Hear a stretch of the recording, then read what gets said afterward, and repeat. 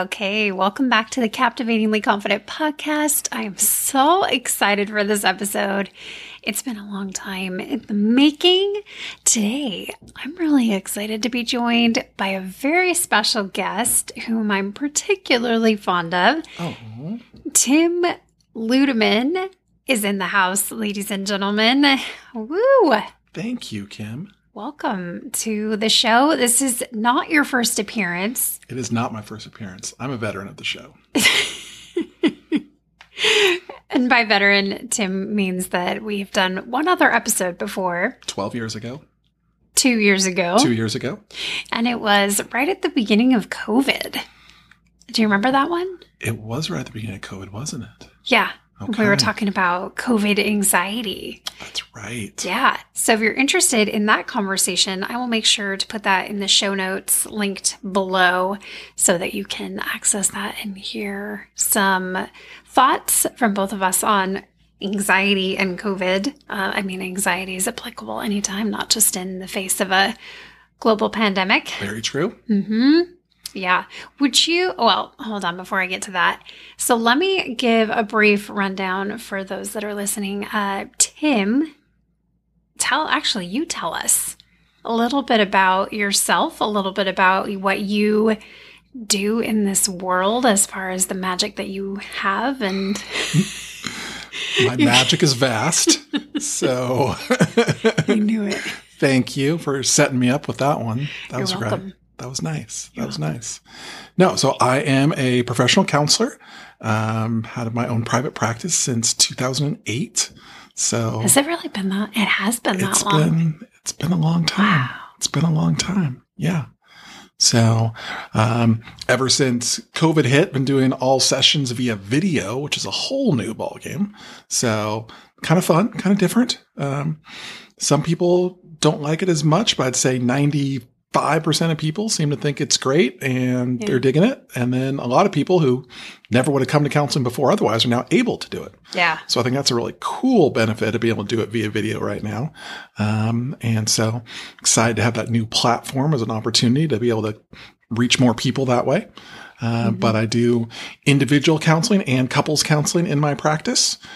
So what is your favorite thing about counseling? Like, what is it that really just lights you up when you are working with individuals and couples? I mean, when people ask me about my job, they oftentimes say, I could never do that because I don't want to just listen to people talk about their problems all day long. And yes, there are moments where you're like, okay, I just listen to people talk about their problems all day long, feel a little bit down maybe, but I'd say most of the time, it's really fun to hear people be able to talk about, yes, some problems are going on, but also to hear about the victories that are going on too. And be able to help walk with people from a place of, oh my gosh, I have these problems. I don't know what to do with them to, hey, I've got some problems, but I actually know what to do with them now. And here's what I'm going to keep doing. So I think that's really fun. And that's really encouraging me to see people take those steps forward and to know that I was at least able to play a part in them figuring out how to take some of those steps forward and watching them do it. So that's really exciting. Yeah. Oh, I love that. Just seeing people have those aha moments and feel empowered with Absolutely. the tools that you talk about. And then they're able to apply those and see how their life can be different. And Right. Yeah, getting hope where maybe before there was just a lot of helplessness.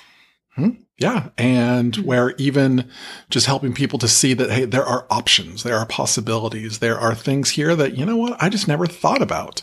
And, we were joking before about the word magic, but nothing in counseling is magic. It's just, hey, how do we help ourselves to recognize these different options and possibilities? And let's try these out. Let's try some of these different options out that I never tried before. Or maybe I knew an option, but I didn't know how to. And so now we're learning tools for how to try out new options and new ways of doing things. And then once we do it and realize, oh, wow, I can actually do this one thing. Maybe there's something else I can do. And maybe there's a third thing I can do. And now we got momentum moving forward. And that's really fun. Yeah, that is fun. It's really interesting how powerful perspective shifts can be. Absolutely. And I love that you get to help people have those shifts in those moments. That's beautiful. And I'm so glad that's something that we both get to do. Yes, me too. That's just, yeah, Our poor kids. Two mental Poor health kids. professionals in the family. I make a joke with a lot of people that our kids don't have college funds, that they have therapy funds. And it's a joke / seriousness, because even I think, as mental health professionals, that we still, have moments of messing up. And, Sure. no matter how much of an emotionally intelligent and present and aware parent that you are, that your kids are still going to have struggles, and they're still going Absolutely. to, have to figure things out on their own, just like every single person Yep. ever has had to do. Yep, absolutely. Yeah. And even though, you and I both read a ton of books and been to a ton of trainings and got certain certifications or degrees, it's like, we still go to the counseling. We still have our own counselors. That's still something that's important in our lives. Yes. Just because we've read some books or done the trainings and have certifications or degrees, that doesn't mean, we think we've got it all figured out. It means that, okay, we might have a few more tools than some people do, but how are we actually going to use those tools? Because today I'm kind of ticked off. I don't want to use those tools, Kim, so I'm not going to.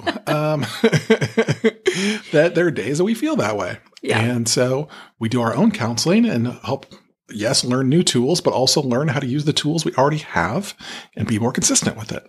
Yeah. And we want to help our kids to do that too. Yeah, absolutely. Well, how long have we been married, Tim? It's a great question, Kim. We've been married since the year 2009. Wow. Yeah. Wow. When we were just little babies. Yes. Getting yes. married, somebody said it was okay for us to get married in our early 20s, and we did. Interesting. Yeah. Interesting. And here we are nearly 14 years later. Right? 2 houses, 2 cars, 2 kids. We only own one house. Well, no, our first house. This is our second house. Okay. Got it. 2 houses. 2 houses Two. ever. Ever. Not right now. No. No. I mean, we could talk about that. Yeah. Because this is important, Kim. Because Maybe- I'm more literal than you are. So when you say 2 houses and 2 cars, we've owned more than 2 cars. As you can see, folks, this is what I'm talking about right here. So, That I do communication the right way, and my wife has things to learn. Oh boy. this will be fine. Oh boy. It'll be fine. Okay, so what are we really want to do in this episode is we really want to have a conversation about conflict and communication, because I think that while we are no expert, I mean, if you're looking for a marriage or relationship expert, you're really going to want to go to the Gottmans. They're going to have so much more material and scientific studies. We have the experiential piece as of working with couples and individuals on communication and conflict. But I think we also have the experiential knowledge in our relationship. It's just coming from, I think it's fair to say that neither of us had conflict modeled for us in Sure. any way. We never saw our parents fight. Sure. So it was, there's been some really big learning curves for us, and learning how to communicate and how to have conflict. And I think what we've really rolled into in the last, I would say, 2 years is really finding a place where conflict has become a lot more constructive Right. rather than destructive, and something that feels like it's separating us, but rather it's something that's actually bringing us together. Right. Do you think that that's accurate? Well, and I think that's, one place that you and I have really grown in and really been able to more effectively share with each other, one, what's bothering us, and then also be able to do it in a way that is less intimidating and less defensive and helps each other either to not shut down or to not get as angry. That we're trying to find ways to do conflict in a way that it actually is beneficial. And again, that's the teaching that I try and tell pretty much every couple I meet with, is that, again, the goal is not to never have conflict or never have an argument. Mm-hmm. Because if we're never arguing, that usually means that we're sweeping stuff under the rug, and that means that we're just avoiding topics. Mm-hmm. That's generally what that means if people tell you that they never argue.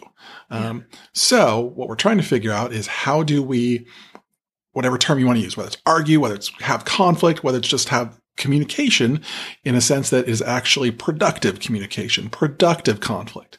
So at the end of it, we can say like, hey, I understand you better. I understand where you're coming from better. And that doesn't mean I necessarily agree with 100% of what you said, but I'm at a better place of understanding you. And I hope you're at a better place of understanding me too. Yeah. Oh, I'm so glad you said that. I think that's something that, we've gotten into, especially me as, an Enneagram 3 and you're an Enneagram 9, which for those of you listening who are Enneagram connoisseurs, Tim's the peacemaker and the conflict avoider, and I'm a 3. I love to talk things through and figure it out and get to the bottom of it and really resolve conflict really quickly without a lot of feelings, just a lot of directed energy at the other person. Blaming comes to mind, but we'll get to that in just a sec. But where I was going with that is I think that a struggle that we've gotten into and that we see other people getting into is the idea that there's only one truth. Right. And that you can't disagree. And so then it becomes this, almost like this proving game of like, I have to get you to agree with me. I've got to get you on my side. Right. And that brings just the criticism and that real desperate proving lack energy versus the like, okay, so that's your truth. That's your opinion. That's your thought. I can be curious about that while having a different one. Yeah. We don't have to be on the same wavelength. We don't have to agree on everything. We can be on the same page about things, but I don't have to convince you and you don't have to convince me. Right. It's not a courtroom. There's two truths. There's duality. Yeah. And it seems like that's lacking in that people are just, it becomes this like this round and round and round cycle of trying to convince the other person. Yeah. And I think that that's where a lot of conflict gets escalated when we or people have that need or that desire, that thing inside that says, okay, I have to convince this person. Mm-hmm. This person clearly doesn't know what they're talking about, or they clearly have flaw in their argument. Or they're wrong. I need to. You can be sometimes. There was that one time. Yep.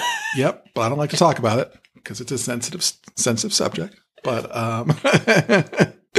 that if we have that feeling inside of us that I have to convince you, I have to show you the error of your ways, even for her benefit, I need to show her the error of her, then that's going to bring up so much energy. That's going to bring up so much emotion. That's going to bring unhelpful emotion. Yeah. That's going to bring up so much just the lack of what you said earlier, and the word you used earlier that I love is the curiosity word, because when we're trying to prove something to someone else, we're not being curious. The curiosity has gone out the window at that point because I'm trying to prove my point. But if I hear something from you or you hear something from me, you're like, hey, wait a second. What's that all about? I don't really understand that. And I want to understand that. So I'm going to be curious. I'm going to ask questions about that versus I don't understand that because that's stupid and wrong. And let me tell you what's right. That's not curiosity. That's just trying to prove my point. Yeah. And then it's easier to get into that critical space too and starting to criticize the other person and pick them apart for having this view and that lack of curiosity. Absolutely. Yeah. I think a big part of staying curious is partly staying grounded. Don't you think? Because that criticism is wrapped up in like trying to get someone to understand you and to feel understood. And when we're not understood, for a lot of us, that can trigger a lot of childhood wounding around feeling misunderstood, missed, not seen. So do you have any suggestions for people who maybe when they're in an argument, they start to notice that they feel really escalated, or maybe they're a little bit shaky, or they feel like they want to run, or they just get really tense in their bodies, or just notice a lot of physical sensations? Do you have suggestions for how to stay grounded in conflict? Well, I mean, I think the word curious, again, applies not just to our partners, but to ourselves. So step one, before we try and do something about our problem, right, is we want to understand what is going on for me. What is actually happening right now for me? Is it, okay, my heart feels like it's pounding in my chest. My breath seems faster. I'm feeling scared about something, or I'm feeling pressure in my chest. And I think, again, for most of us, either one, we're going to be able to look back at times in our recent history where that's happened. Or if we can't think of those times, write it down, make a note for yourself so that literally in the future, like I was saying, in the coming week or two, try and ask yourself, like, hey, what am I feeling right now? Next time you're talking to your partner and there's even a twinge of stress or anxiety, hey, let me pause for 1 minute. And what am I feeling right now? What's going on inside of me at this moment? And be curious. Checking in with yourself with that. And let your partner know what you're doing. Don't just be quiet and stare at them and make them guess what's happening. I know my wife loves it when I'm quiet and stare at her. That's her favorite.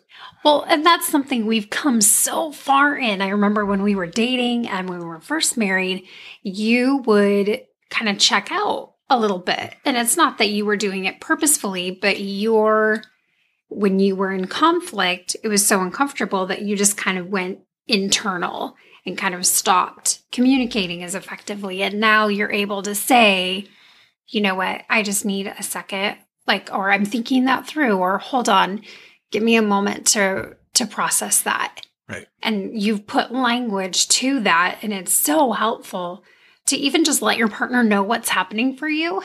Absolutely. So that they're not just sitting there thinking that you're stonewalling, or that you are dissociating, or that you are checked out of the conversation, or that you don't care, because that's not true.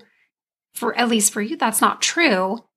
You're just taking a moment, but not verbalizing that you're taking that moment. Right. And so now, because again, I've worked on it and practiced it quite a bit, I'm able to say, usually, hey, Kim, I'm just thinking about that for a minute. Whereas in the past, I would just be totally quiet, sitting there thinking, still engaged in my mind, still engaged in the conversation because, well, I'm thinking about it. But Kim is sitting there having no earthly idea what I'm doing and making up fun stories in her head about what it is I might be doing because I didn't communicate and I didn't actually share what was happening. And so those were cases where we had unhelpful conflict between us because there was one story going on in my mind and a totally different story going on in Kim's mind at the exact same moment, and we were missing each other. Yeah. And that's a perfect segue into one of the things that I think we've both found really helpful, and things that we've been coaching people on for a long time is stories. Right. And how we all have stories. We have stories about everything. And some of those stories we're conscious of and some we're not.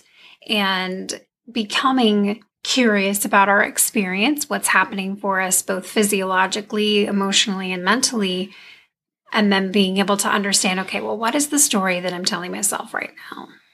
Right. And kind of asking myself, or bringing that to the table. And that can be really helpful in communication as well, is explaining the story that you have. Brené Brown, we love you, Brené, just in case you're listening.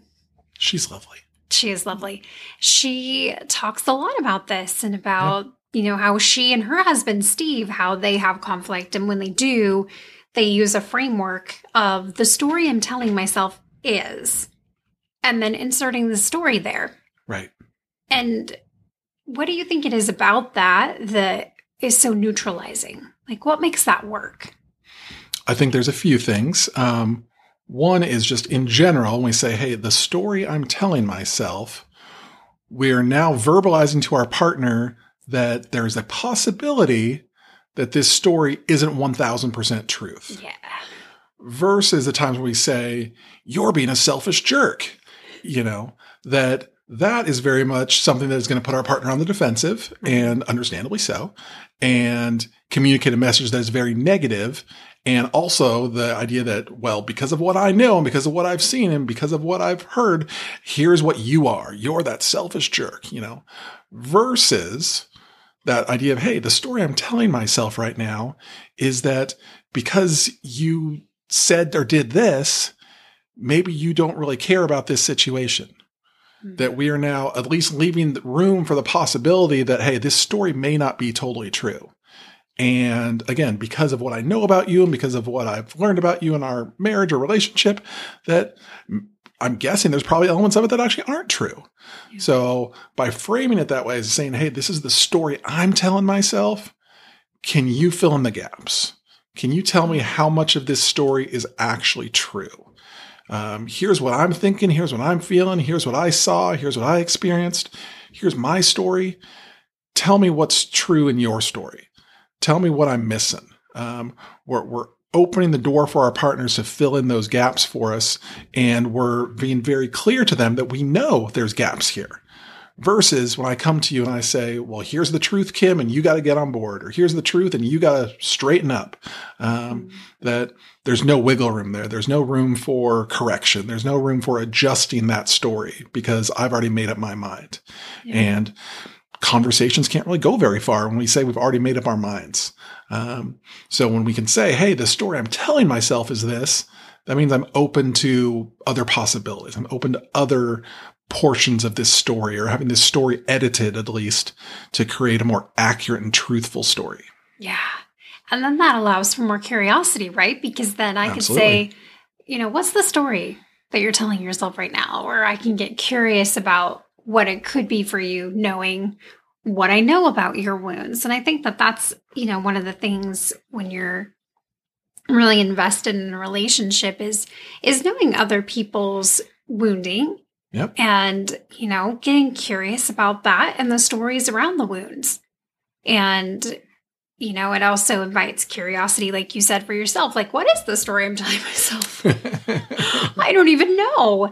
And taking a moment, and I think you said that earlier, of just like, give me a second, like giving ourselves permission to pause, because it's easy to get wrapped up in the tempo of conflict too, and to get swept up in it, and it gets really physical and it gets energetic and it gets fast, and just taking a breath, practicing the pause, and taking a second to figure out, okay, let me get curious about my own experience right now. What is the story I'm telling myself?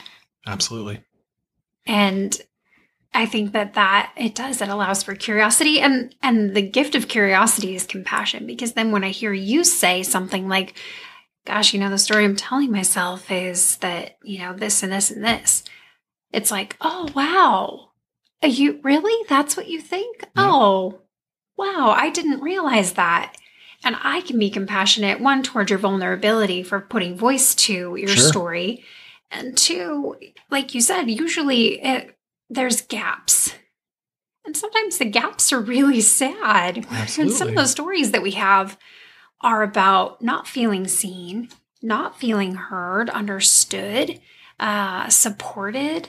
And, in relationship, we want to do those things for each other. And so when it becomes about that, when it becomes about the core issues, that's, I think, where the compassion can really be the strongest, when we use this kind of framework. Right. And it's, as you said, it's so powerful when it's in relationship. And then even as we were talking before about inside of ourselves, being able to do those check-ins and say, okay, I'm breathing hard. My neck is tight. My chest is, going to pound out. I don't know what to do. I'm feeling overwhelmed. Even telling ourselves, what is the story I'm telling myself right now that's leading to all of these physical sensations? So sometimes, we'll use the term flooding to describe physiologically in your body what is happening. This is not a psychology thing. This is not a, hey, change your mindset thing. This is like, no, your body is actually doing this right now. Mm-hmm. Your heart rate is actually through the roof. Your breathing is actually way up. Your brain has actually released these chemicals into your body, telling it, it's time for fight or flight right now. You better get ready. And that is not going to be the time to have an in-depth conversation with your partner. Yeah. That is not going to be the time to try and have a really close, connecting, learning conversation with each other when all that stuff is physiologically already going on. When you're already flooded like that, you're not going to be at your best. It's just not possible. Yeah. There's not a 2-minute thing you're going to do that's going to make that all better. There is maybe a 30-minute thing where if you go take a walk around the block, let that stuff settle down, come back together, your body has, after probably about 30 to 45 minutes, metabolize those chemicals out, your breathing rate's gone down, your heart rate's gone down. Hey, let's talk about that story I've been telling myself, because here's how I think that's affecting me. Wow. Oh, I love that. Some other tips for, kind of bringing yourself back into your body. Because when you do get flooded, that higher functioning, that thought, language, and organization system and that prefrontal cortex, like that goes offline when you're in that triggered space. Sure. Right. So even just, taking a second to just shake, like shake your arms, like shake it off. Kind of like people use the example of a deer caught in headlights that almost gets hit. Yep. How it shakes and then it moves on. And that can be really helpful. Sometimes bilateral tapping, so tapping one leg and then the other, can really help to reduce some of that stimulation. Even just noticing like, okay, fast 5. This is one of my favorites. Like, okay, I'm really worked up right now. Like, this is really, I feel threatened. Okay. My nervous system's off. So fast 5 is, what can I feel? What can I see? What can I hear? What can I smell? What can I taste? Yeah. Using all of our senses, which is where this energy is coming from. Like, that's the language that part of the brain speaks, is sensation. So when we can connect to our surroundings, it really helps to regulate the nervous system, which I think when you're talking about flooding, that's what you're talking about, is nervous system regulation. Right. Yeah. And also touch. Touch from another person can be really regulating. Sure. So even just like, having someone give you a hug, or, touching someone's hand, or, being shoulder to shoulder sometimes, even just like a physical touch. Like, okay, I can feel Tim's knee right here, or I can feel your hand. That can also be calming as well. Absolutely. And I think, again, and this is back to the curiosity part, knowing yourself. And, there's probably going to be moments where if you're too high strung, you're not going to want to be touched maybe in that moment. But 15 minutes later, as you're starting to settle down, hey, I may not be all the way there, but I'm ready for that hug now. Yeah. I'd really like that hug now. Now's a great time for it. And that's just one way to start bringing that connection to our partners back around as we get ready to hopefully have a better conversation at that point. Yeah. And I love that you use that other C word. We've talked about curiosity and compassion, but connection. And that's the goal of conflict, is to connect, to really understand the other person's perspective, and to gain more insight into what makes this person tick, like what makes them, them. And one of the common things that I hear from couples and from individuals is defensiveness and arguments. Sure. And that, we don't know anything about that. No, that's other people. Yeah. Okay.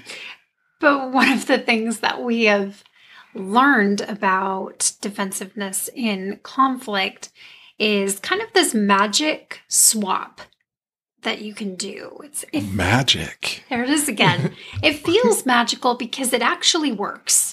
Right. And it takes a lot of practice, and because you're creating a new neural pathway. There's a lot of pathways that we have in our brains, especially when we're activated and we're in conflict, that go directly to blame. Sure. Like, you didn't do the dishes. You're working too much. You didn't clean the floor. You didn't do this. You always do this.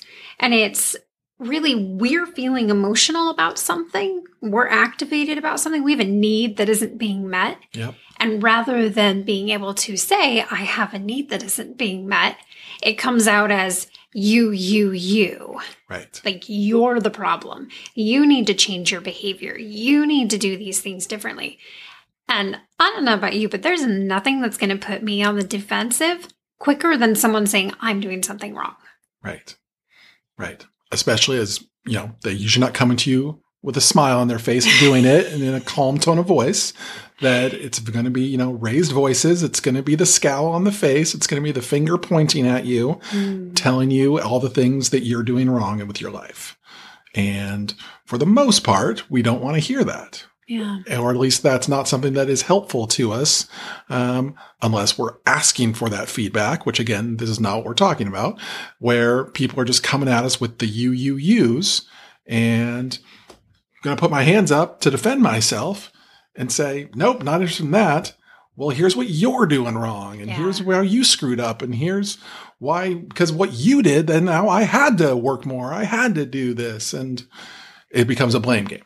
And so that you cycle, that you finger pointing communication doesn't help us. Nope. I feel like nobody wins in the blame game. Right.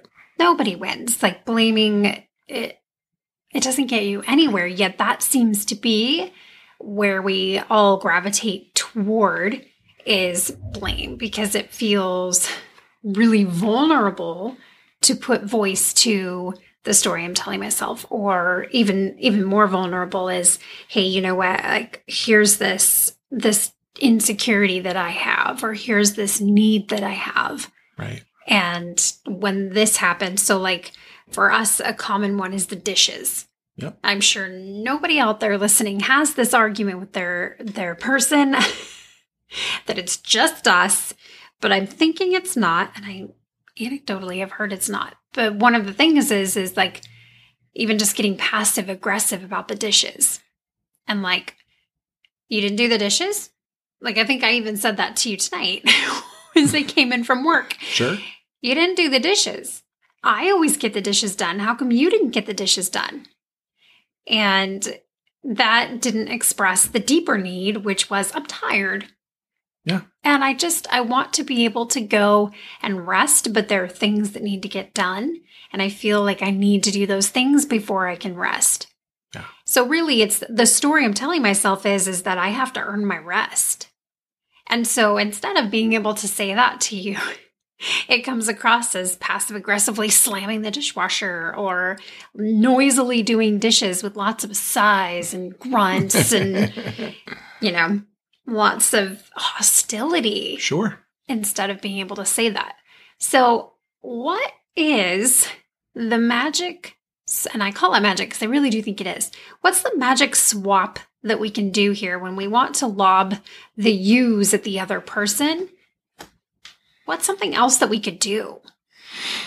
Well, it gets back to, our conversation a minute ago was that you being curious. So when I'm getting ready to say, hey, here's how you're screwing up. Hey, how do I be curious about myself for a minute? How do I be curious about what's going on with me? What are those feelings you mentioned a few minutes ago about, the dish? What's going on with me is I'm tired. I feel like I have to earn my rest. And if the dishes had been done earlier, then I wouldn't have to worry about them now. And so here's what's going on for me. So being able to do that in your head is a great first step. Yeah. And then to our partner then is now the second step of, and so instead of saying you, it's the I statements. It's, hey, here's what's going on inside of me. I would really love to get some rest. And I don't feel like I can right now because the dishes are here. And so can you help me with the dishes? Something along those lines where we're focusing that energy on what's going on inside of me. What am I hoping for? What's a good outcome here? Better rest, more time together later tonight, the good things that can come of this. And here's what I'm wanting. That we're keeping sometimes I like to say, we're keeping our fingers pointed at ourselves. What is going on at me as opposed to here's what you're not doing. Here's what I would love. I would love for this to happen. Here's how I'm feeling right now. Here's what's going on inside of me. Can you please support me in this? That when I'm keeping the fingers pointed here at myself and addressing my partner, chances are I'm going to get a much better response than when those fingers are pointed the other direction and it's all you, and here's what you're not doing. Mm-hmm. Yeah, I love that. And it's taking responsibility in relationship, responsibility for our own feelings and responsibility for our own stories, and really giving us agency then, and really inviting the other person into curiosity and compassion. Yeah. And there's a much different energy around that when you're taking responsibility versus the blaming energy, which is really low and icky and disempowering for both people. Sure. Whereas the I statements can really, it invites growth for both individuals, I think. And, maybe we can give like a couple of practical examples of you statements turned into I statements. So maybe if there's like a common fight that you hear among couples, or we could use some personal examples. Are there any that pop off the top of your head? I mean, I think the dishes and household chores are classic examples of being able to just say, here's what you're not doing. Mm-hmm. Here's another time that you did it this way. You weren't being considerate of me. You did this. And I think that the more that happens, the more distance we're going to have from people as opposed to connection. So just trying to have that idea of knowing what is the story I'm telling myself right now. And before I even come to my partner, I want to know my story. I want to have some idea of being able to say, hey, here's what my story is right now, so that I can come to Kim and say, here's what's going on inside of me. I would love some help with this. Mm-hmm. Yeah, I love it when you use feeling words. I find that to be incredibly helpful. When you say, I'm really feeling this. Because that's one, it is about you, and it invites me into your story and into what's happening for you. And it also kind of slows things down. Oh, you just used a feeling word. Okay. Like, I'm feeling really sad. I'm feeling really frustrated. I'm feeling really scared, or I'm feeling really upset. We don't have to get fancy with words, but just letting people, letting your person know, like, I'm feeling this way. Yep. Versus like, you work too much. You're working all the time. How could that be turned into an I statement? Yeah. I would love to spend more time with you. Oh, yeah. I miss you. I want us to be able to have quality time together. I want us to be able to, fill in the blank with go out to dinner or do these other activities, or spend time with our kids and just relax and watch a TV show and, be able to spend that time, not working or not doing some other project that be nice to have less going on. That we can say, hey, no, here's the good thing that I want more of. How do we work together to get this good thing more often? More sex, less stress. More sex, less stress. Sorry, was that just me? Netflix and chill popped into my head, and then I was like, more sex, less stress. That's what I want. Work less, more sex. Anyway, there you go. There you go. That works in most situations. Just kidding. Okay, so what? I love that. And it opens up the intimacy channel. And we haven't even talked about that as far as, especially for women, there's more of a emotional warm up that needs to happen. And so when there's a lot of, you statements and a lot of ways that we feel like we're blaming each other, it's really hard to come together and be intimate. A lot of people think like, gosh, I just don't want to be intimate with my partner in any way. Sure. And when there's that you and that undercurrent of blame, well, of course not. Right. And that doesn't mean that there's anything wrong with you. I think, there's for men and women, and there's just a real strong, what's wrong with me? Sure. That this is happening. And I think it really comes down to the connection piece. If we're not connecting, we're not going to want to be intimate. Right. So how can we shift not the intimacy piece necessarily, but shift to the connection piece? And it sounds like this is, a really great way to start doing that, is to notice, kind of recapping what we've been talking about, curiosity. Right. What's happening for me? What's happening for my person? And then compassion around that. And then connecting. Okay, well, if, I don't have to convince you that this is true. You can have your truth and I can have my truth, and we can be curious about each other's truths. Right. and each other's stories. And it doesn't have to be this like huge thing. I think sometimes conflict can feel intimidating because it takes a long time. Right. And so if we're thinking about how to reduce conflict time, what do you think are some tips around that so that it's not something that drags out super long? Like, how can people resolve conflict faster? Well, I mean, again, perfect world. We want to be able to have these conversations even about how we're going to do conflict when we're not in a conflict. That's really good. So how do we as partners come together and say, hey, it's a Friday night. Everything's totally fine. Let's talk about how we want to do conflict in the future. Let's make this a proactive conversation to say, hey, everything's totally fine tonight. So next time there is a conflict, though, how do we do it better? How do we come together and be able to say, hey, here's what the story I'm telling myself is. Hey, here's the I statements that I'm communicating to you as opposed to the finger point and the you statements. If one of us does start to get escalated or flooded emotionally and that we're just not at our best, hey, you know what? I'm going to take a break right now. I'm going to go take half hour, 45 minutes, go for a walk, do some journaling, do some deep breathing, do some grounding practices, go do these things. And then I'm going to come back.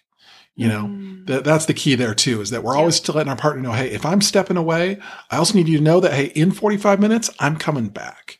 That I'm not just walking out the door and you have no earthly idea if or when I'm coming back. That we're not going to now set our partners up to be flooded emotionally going, where did they just go? When are they coming back? Are they coming back? I don't know. That now, if there isn't that communication, we've just set them up to feel flooded, and we walk back in the door feeling great, and they're not in a place to have a conversation because they're the ones now flooded and anxious and ticked off because we just were gone for 45 minutes and they had no idea what was happening. So we're going to have this conversation at a time when things are going good so that we can say to each other, hey, what are some ground rules? What are some guidelines we want to have in place for our conflicts? Mm-hmm. Can we agree on A, B, C, and D that we're going to do or not do in those times? And maybe we're going to write these down just so that they're obvious and clear and in black and white, and we're not arguing about it later. That we're saying, hey, here's the 4 guidelines that we have, and this is what we're going to do.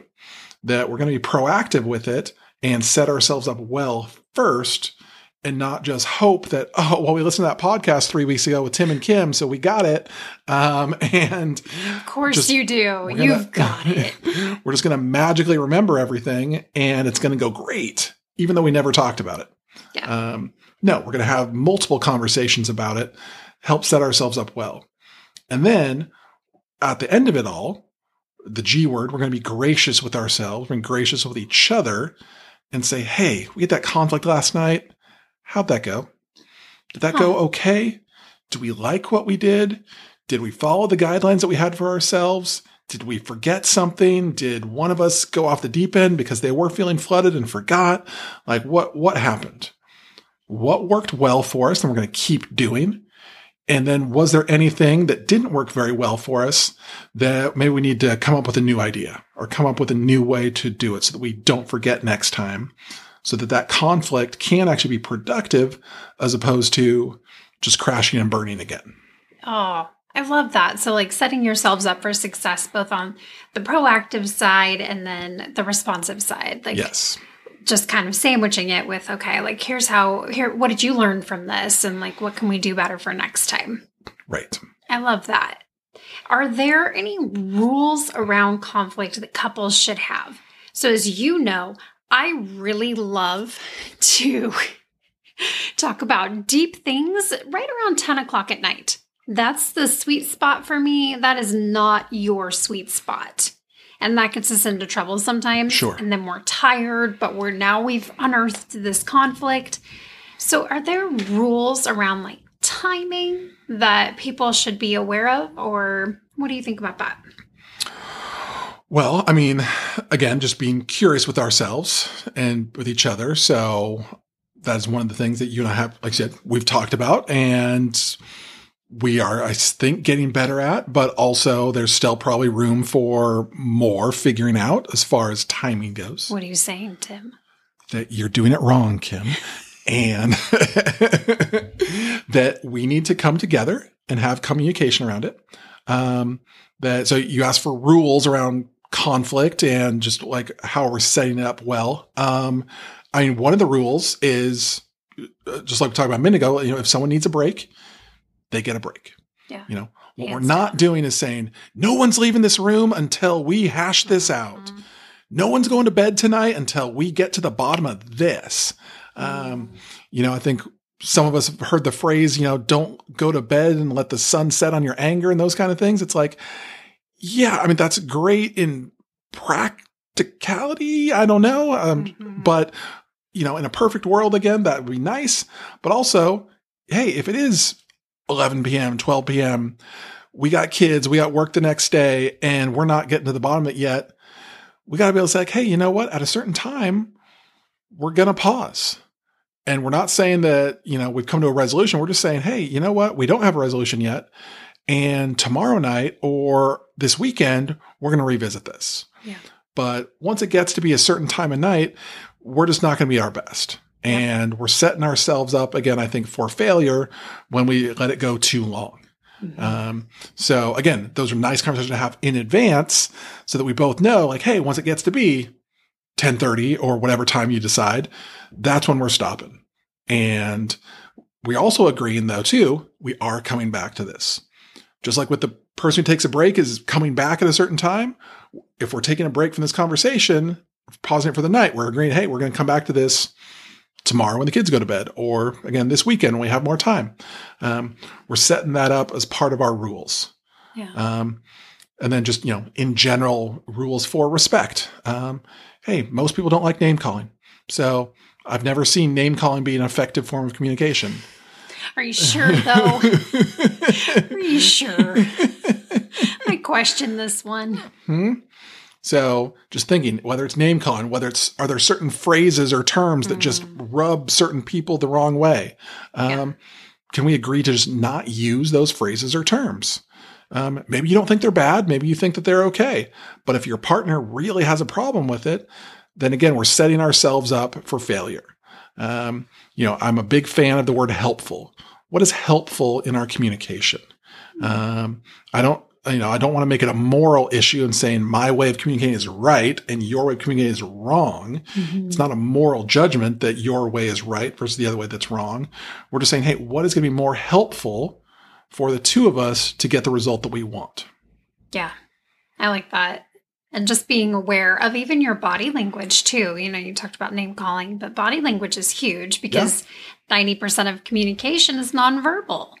It's like is that the right stat? I feel like I just made that up. You could have made that up. That sounds like it might be true. We'll say most, because I don't know that it's 90%. More than half. I honestly don't know the number.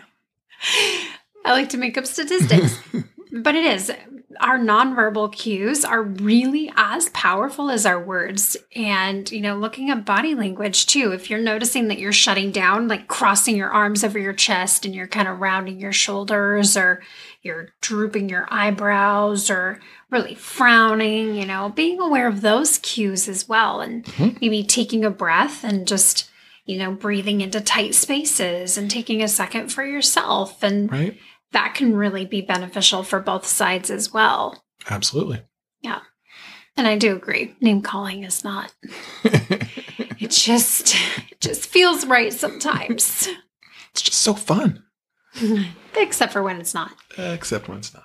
And being aware of facial expressions too. I think that's another thing, that we've learned is, the story I'm telling myself is that your face is saying one thing and your words are saying another. Can you help me understand what it is that you're really saying? Right. Because I'm getting two different inputs here. And so that can be really helpful as well, as just being aware of your face. Breathing during conflict. It's easy to stop breathing when we get heightened emotions. Yeah. So being aware of breath, face, body language, name calling language. Right. Even swearing sometimes can be a trigger, Sure. and can escalate those fights even more too. So trying to not edit yourself, but to be gracious and be kind with words. And if that's a far stretch, just being even like neutral with the words that you're saying. Right. Because words do have power. So when I start lobbing F-bombs at you, that's not going to put you at ease and get you into compassionate curiosity. That's probably going to make you more defensive. Right. And, when you say, it's not just about editing ourselves, it's not editing what we really think is true, but it is editing the specific word choice at times, what we're doing. Are you disagreeing with me? I am disagreeing with you, Kim. No, there's only one truth. Get on my side. That the idea of, we say, hey, I don't want to have to edit myself. Again, what I think you mean is, hey, I don't have to edit the message that I'm really trying to deliver. And so, hey, if the message that I'm really trying to deliver is X, but because I'm using some name calling, or because I'm using certain curse words, or because I'm using certain phrases that just rub my partner a certain way, they're never going to hear X. Yeah. All they're going to hear is Y.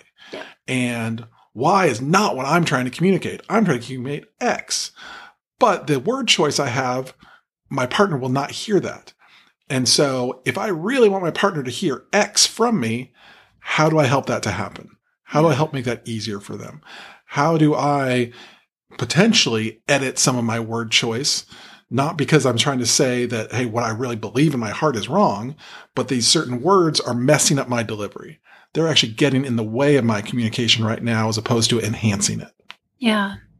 I love that. Okay. 2 truths, but I'm now on your side of it. Okay. To be fair. Okay. So I think as we wrap up, I think it's just really important to normalize conflict in relationship. Yep. I think I'm going to say most people, I'm going to make that kind of a statement right now. Most people walk around with the assumption or story that conflict is bad and that there's something wrong with the relationship if there's conflict. Right. Can we just take a second and just normalize conflict? Can we do that? I hope we're doing that today. I hope that that's what's coming across today, is that conflict, again, is something that we're all going to have. And so since we're choosing to not bury things under the rug, since we're choosing to not pretend that things aren't really a problem when they are, we're also choosing to say, hey, sometimes conflict will occur. And so at the end of the day, I want to be able to say, it's not about, do I have conflict or don't I? It's, again, back to the word helpful.